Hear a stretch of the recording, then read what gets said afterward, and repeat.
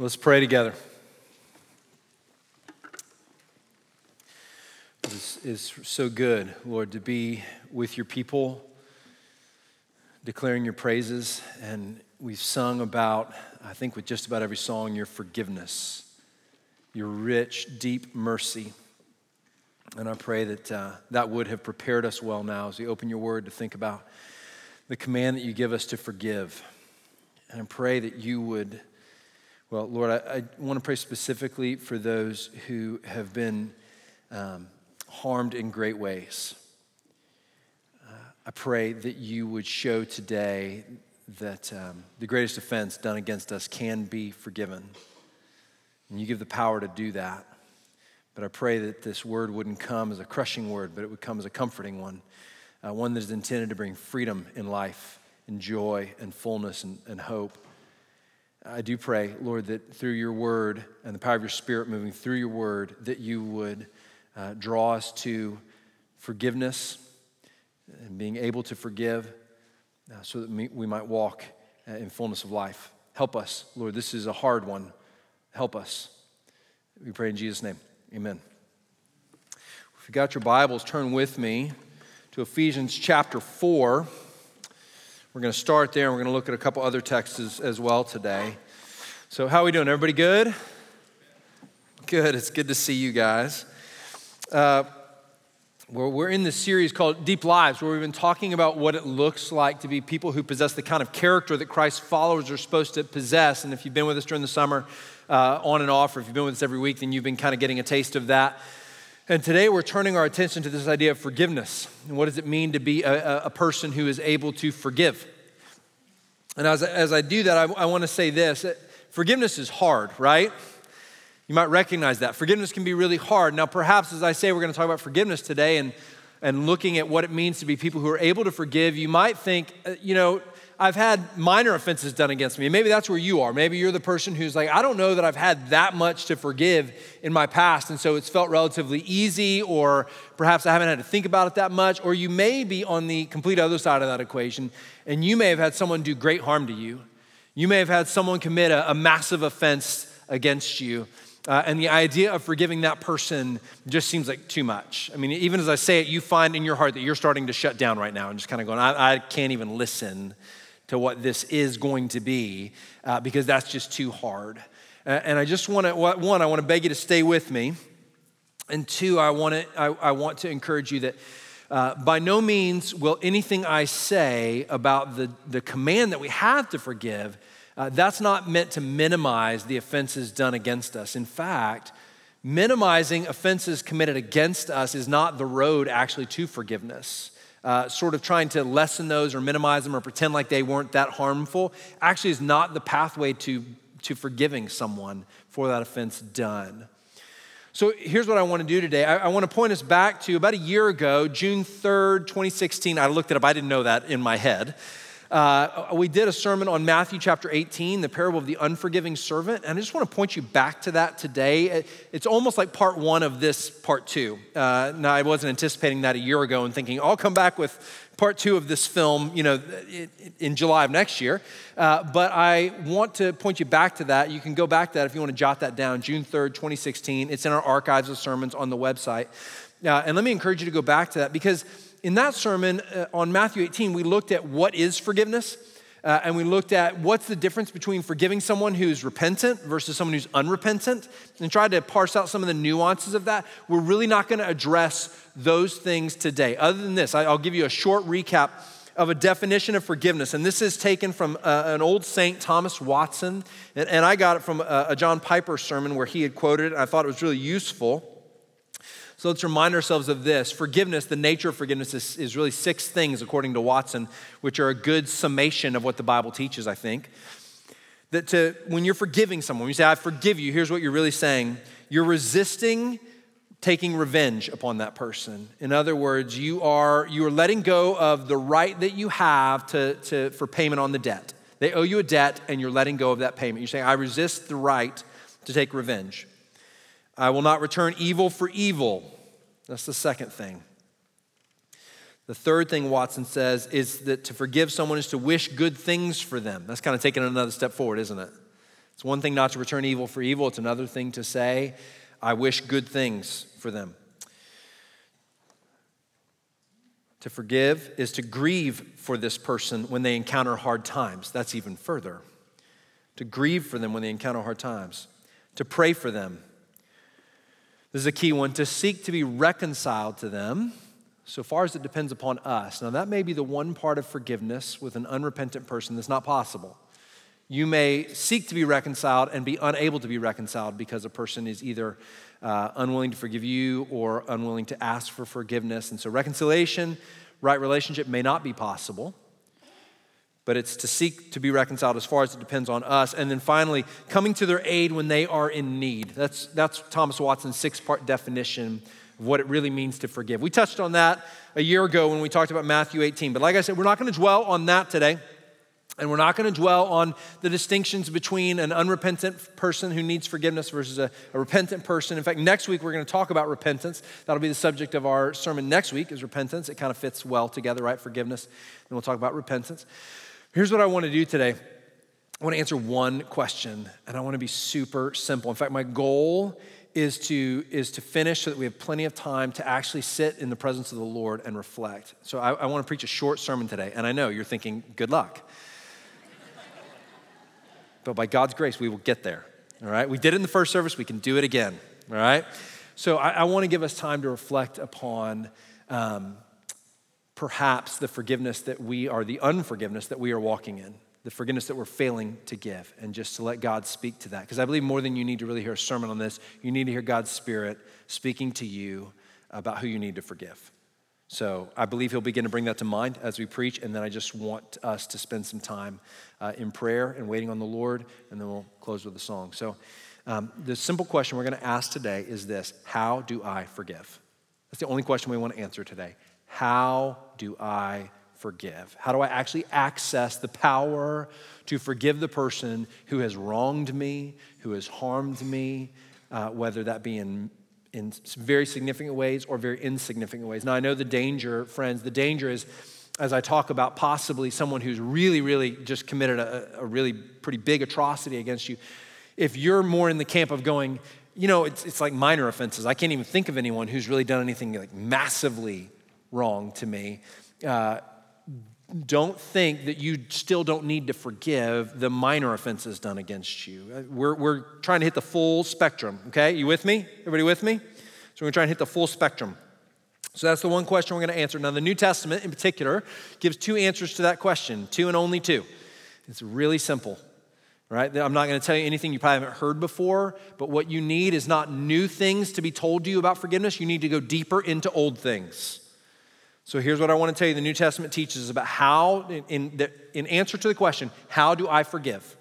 The answer is two parts. Number one, by knowing how much God has forgiven me in Christ. That's part one. By knowing how much God has forgiven me in Christ. Part two, by knowing the danger of failing to forgive.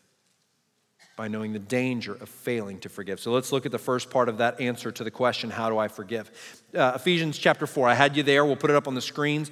Look at verse 32 in Ephesians chapter 4. It says this. It says, be kind to one another, tender-hearted, forgiving one another. So there's our word, forgiving one another. And by the way, that's a command. That's not a request. That's in the imperative in the original language. So what that means, imperative means it's a command. It's not Paul writing and God is speaking through Paul saying, hey, it'd be nice if you forgave.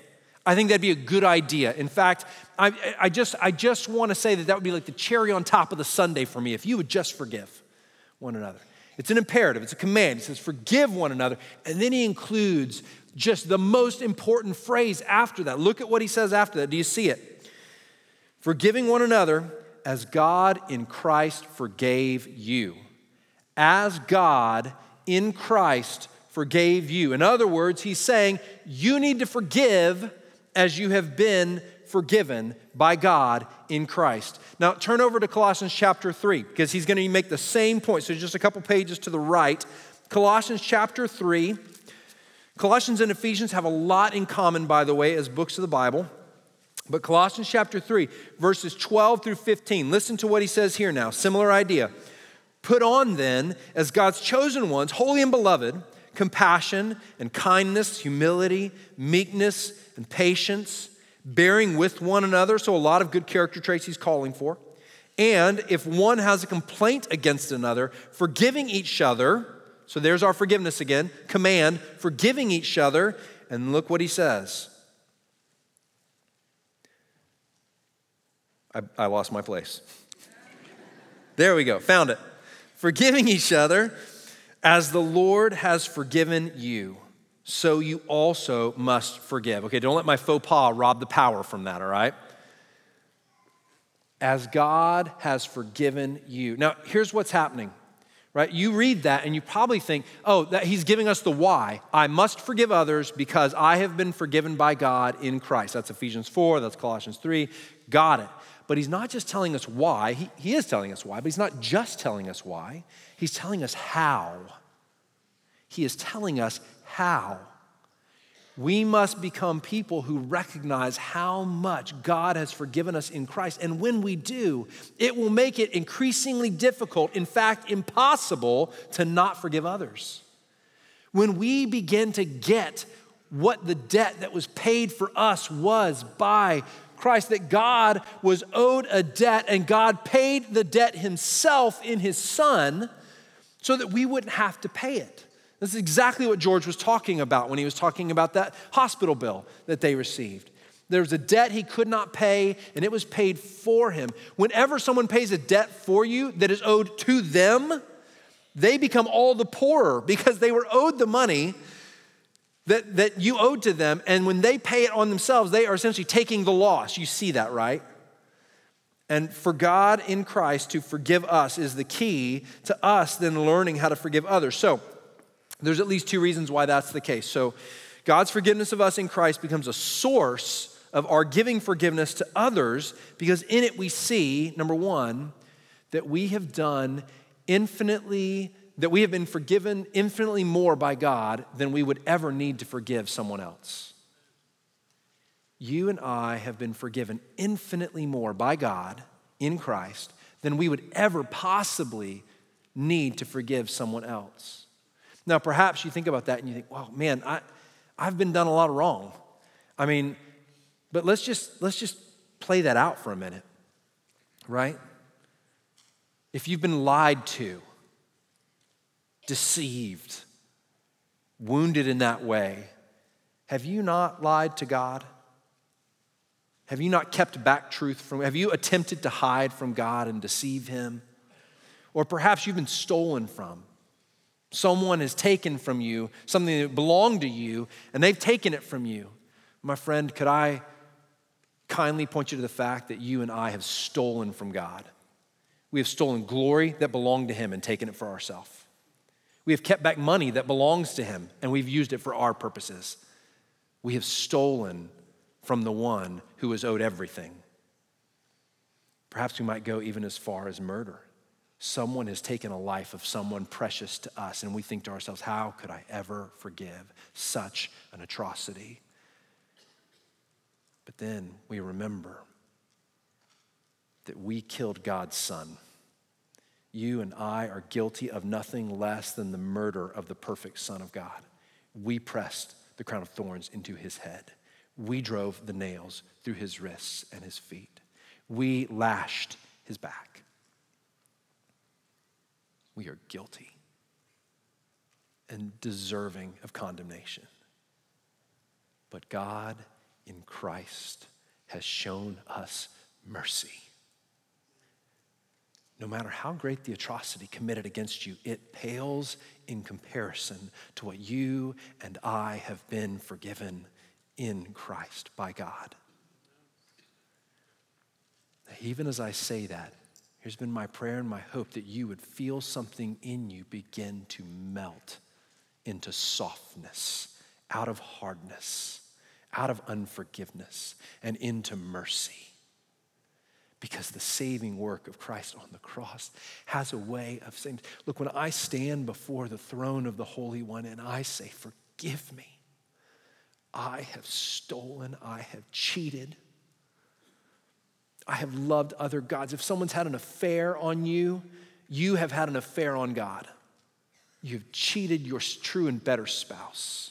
You have been unfaithful. I have been unfaithful. And when I go before his throne in prayer and I say, forgive me, and he pours out forgiveness upon me because of what Christ has done and declares to me, come back, come in, you are mine. I don't reject you, I receive you. When that happens to me daily in prayer, how can I stand before another person who says to me, I have wronged you, please forgive me, and have any response other than absolutely, of course? I have been forgiven infinitely more than you have ever done to me. That's the key.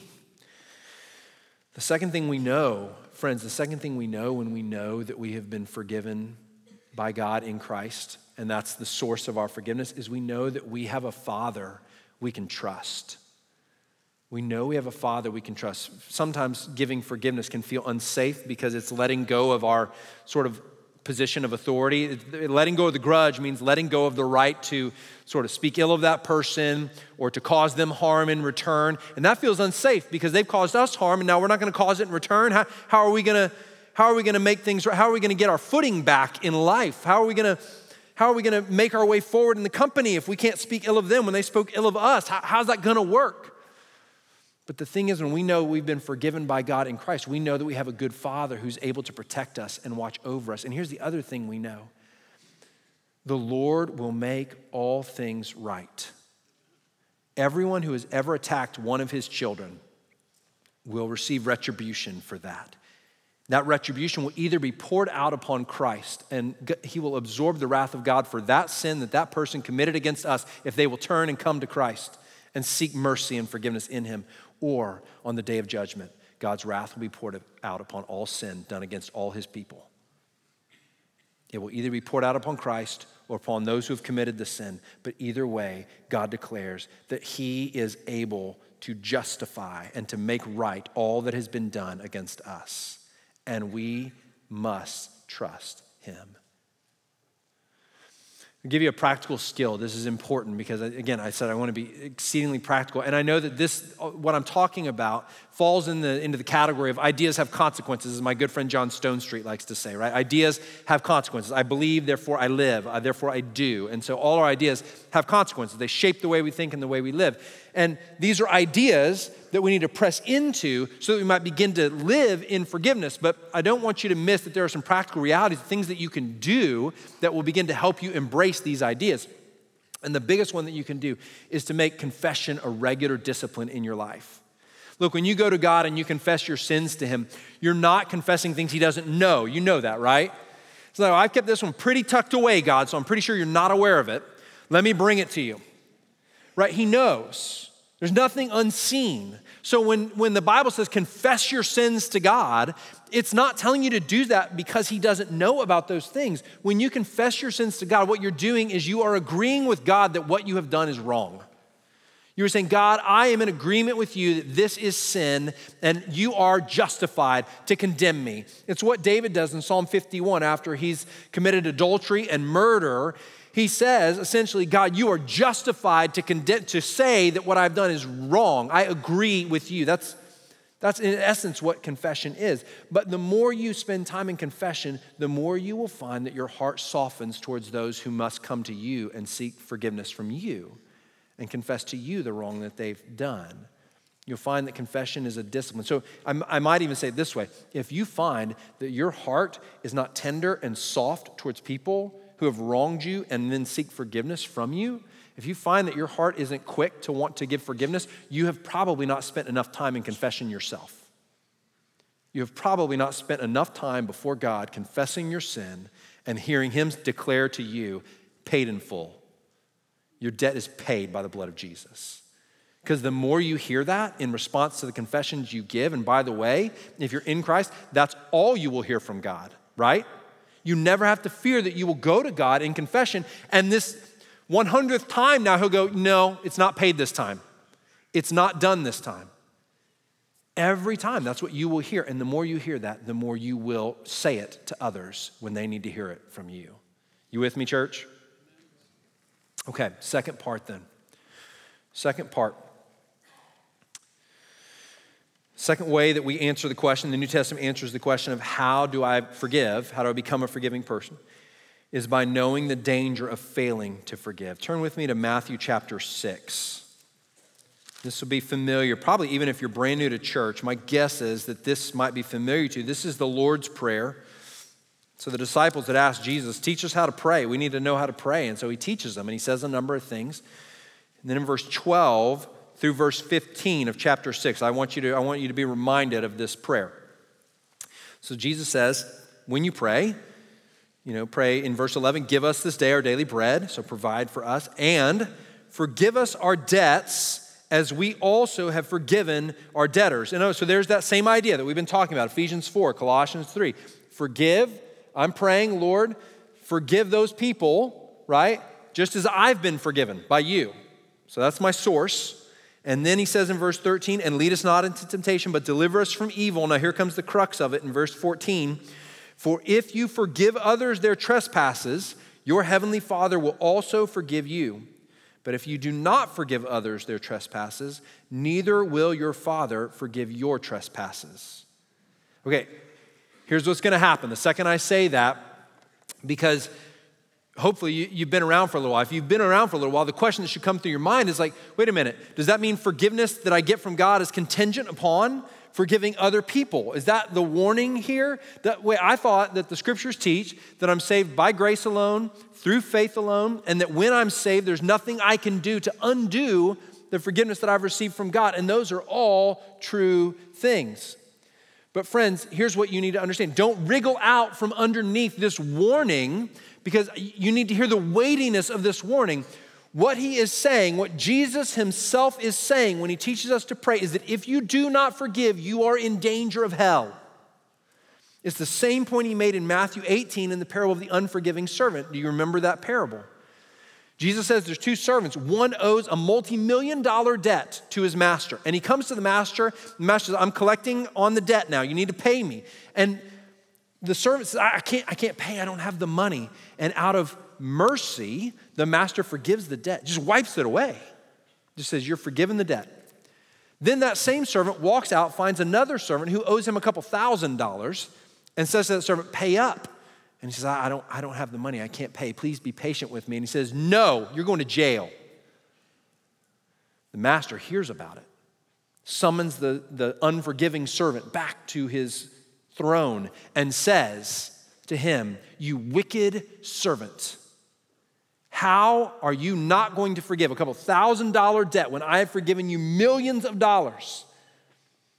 Cast him into jail until he pays the last debt, where there will be weeping and gnashing of teeth. It's an allusion to hell. So both Matthew 18 and Matthew chapter 6 in the Lord's Prayer are saying to us, if I fail to forgive, I will fail to be forgiven.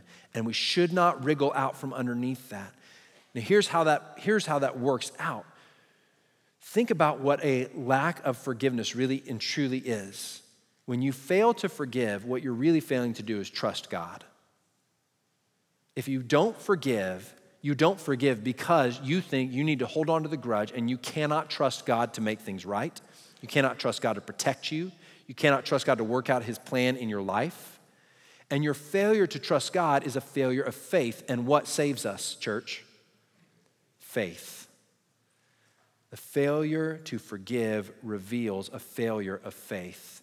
That's why those who fail to forgive are in danger of hell, because they lack faith that God is enough, that God is good. A failure to forgive, to walk in unforgiveness, reveals that the heart has not embraced true forgiveness through faith in Christ.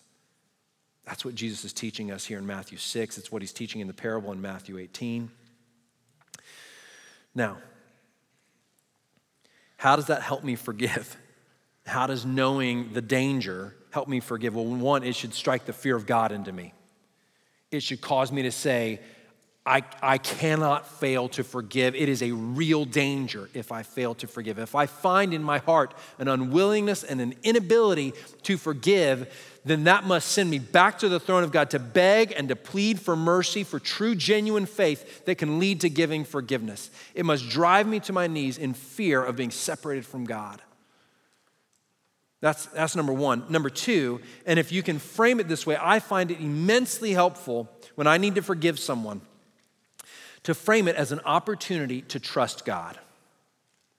That when that person comes to me and says, I need your forgiveness, would you forgive me? Look, there's a part of me that almost always is still angry, still frustrated, perhaps feels unsafe, and thinks, I don't want to forgive this person. But if in that moment I can remember that I am being given an opportunity to display practically my trust in God, that he holds my life in his hands, that he will guide and direct me, that he will protect me and watch over me like a good father. When I remember in that moment that I am either choosing to trust God or to not trust God, then it becomes silly not to give forgiveness. Because all of a sudden, it's changed the stakes of what's taking place in that moment. I make it about my relationship with God and whether I'm going to trust him or not, rather than primarily about my relationship with this person and whether I'm going to forgive them or not. And when I do that, I mean, if you're like me, you have these moments, right, where you say, like when it turns into a conversation with God and you say, God, am I going to choose to trust you or not trust you? Well, now all of a sudden you feel really stupid when you choose the wrong thing, right? You recognize to yourself, like, I know the right answer to this question, right? How am I going to do anything else but trust you? So to frame it that way and to remember that that's what's taking place in that moment when you're being asked to forgive is, I think, incredibly important. Now, just quickly, I want to say there's another danger. There's another danger in failing to forgive, and it's the danger of living a life filled with bitterness and resentment. Because it's not just an eternal danger, there's a here and now danger to failing to forgive. If you fail to forgive, you will find that you are going to be consumed with bitterness and consumed with resentment and consumed with the sense of how unfair life is and people are towards you. You're going to take on a victim's mentality in life. Around every corner, it will be why someone else is to blame and not you, and how this person did wrong to you. And friends, I just want to tell you, that's just not, you weren't designed to live that way. You weren't designed to live wrapped up in bitterness and resentment. You were designed to live with love pouring into and out of your heart. You are most like God when you love. And you were designed to be like God, which means that you were designed to have a heart overwhelmed with love. Don't you know that the fullest moments in life are the moments when you're loving someone else, aren't they? When you're loving deeply and purely and unselfishly, when you're giving of yourself and counting the cost, you're just like, it doesn't matter, whatever. I am overwhelmed with love for this person, whether it be your kids or your spouse or your friends or your enemy. When you were designed to love God first and people second. That's what you were made for. And to be wrapped up in bitterness, here's how it works. Look, you fail to forgive, right? And you fail and you won't love. If I had time, I'd read it to you. I'll just summarize the story for you in Luke chapter 7. Luke chapter 7, verses 36 through 50, there's this great story. Jesus, who is just, he'll go eat with anybody. He'll go into tax collectors and sinners. He'll go in with Pharisees. And this Pharisee, Simon, has invited Jesus to dinner at his house. And Simon is really inviting him to kind of check him out as a teacher and a rabbi and a prophet and see what he thinks. And there's a woman that follows him into the house. Now, that's not that odd, because when a rabbi and a Pharisee got together, it was sort of required that the door remain open so anyone could come in and kind of sit against the wall and listen to the conversation that takes place and learn from that. So this woman sort of slips into the room, but she doesn't just sit against the wall. She immediately makes her way over to Jesus. She's got an alabaster flask that's filled with anointing oil, and she begins to pour it on the feet of Jesus, and she begins to weep. And then she takes her hair and wipes his feet with her hair, with tears and anointing oil. And Simon, the Pharisee, in his head thinks if Jesus was really a prophet, he would know what a sinner this woman is. We don't know what she'd done, but she had a reputation somehow for being someone that should not be touching a holy person, a rabbi, a teacher, a prophet. And Jesus, proving that he is a prophet, actually reads Simon's mind and says to Simon, Simon, I have something I want to tell you. And Simon says, go ahead, teacher, speak.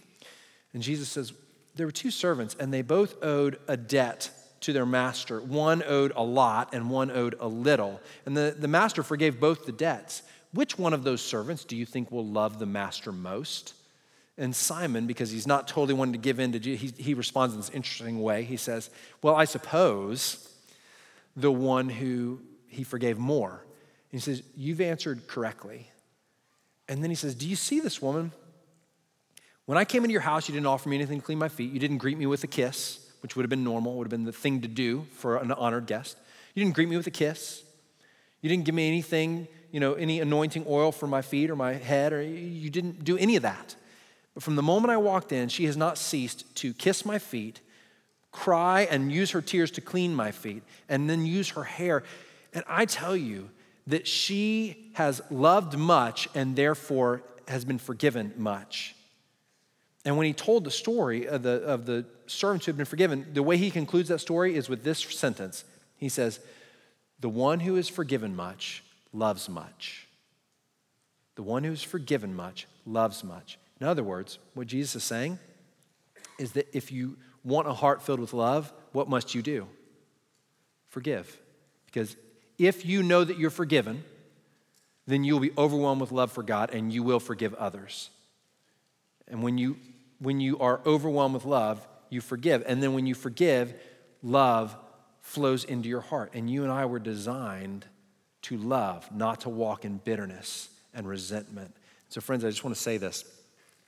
I know that there are many things that feel very, very hard to forgive.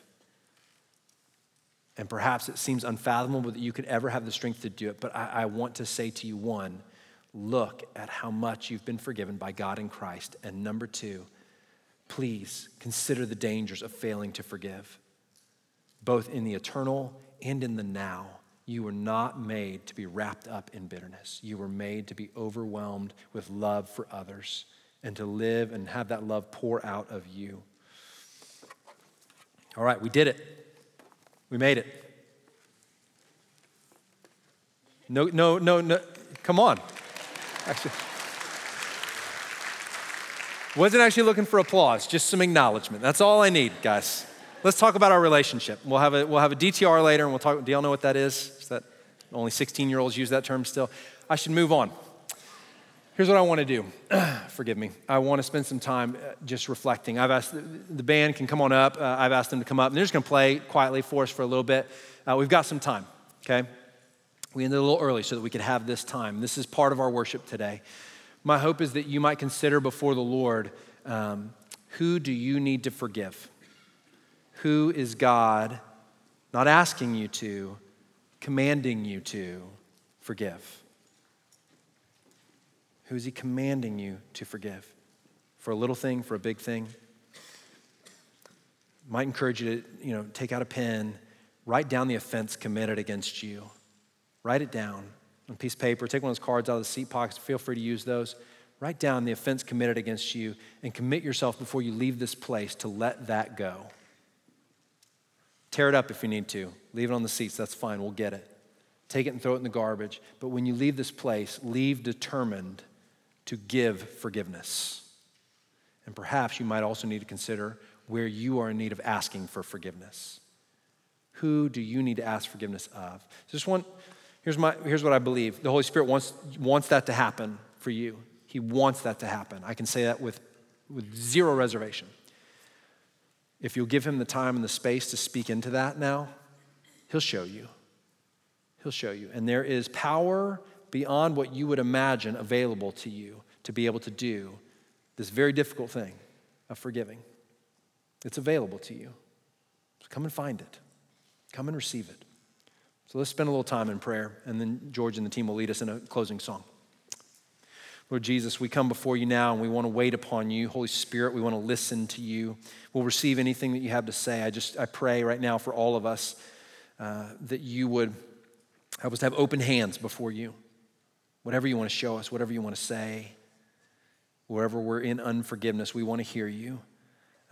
Just take down our resistance. We're prone to want to resist you in this whole thing. So just help us to not resist you. So we listen now, we wait upon you. In Jesus' name.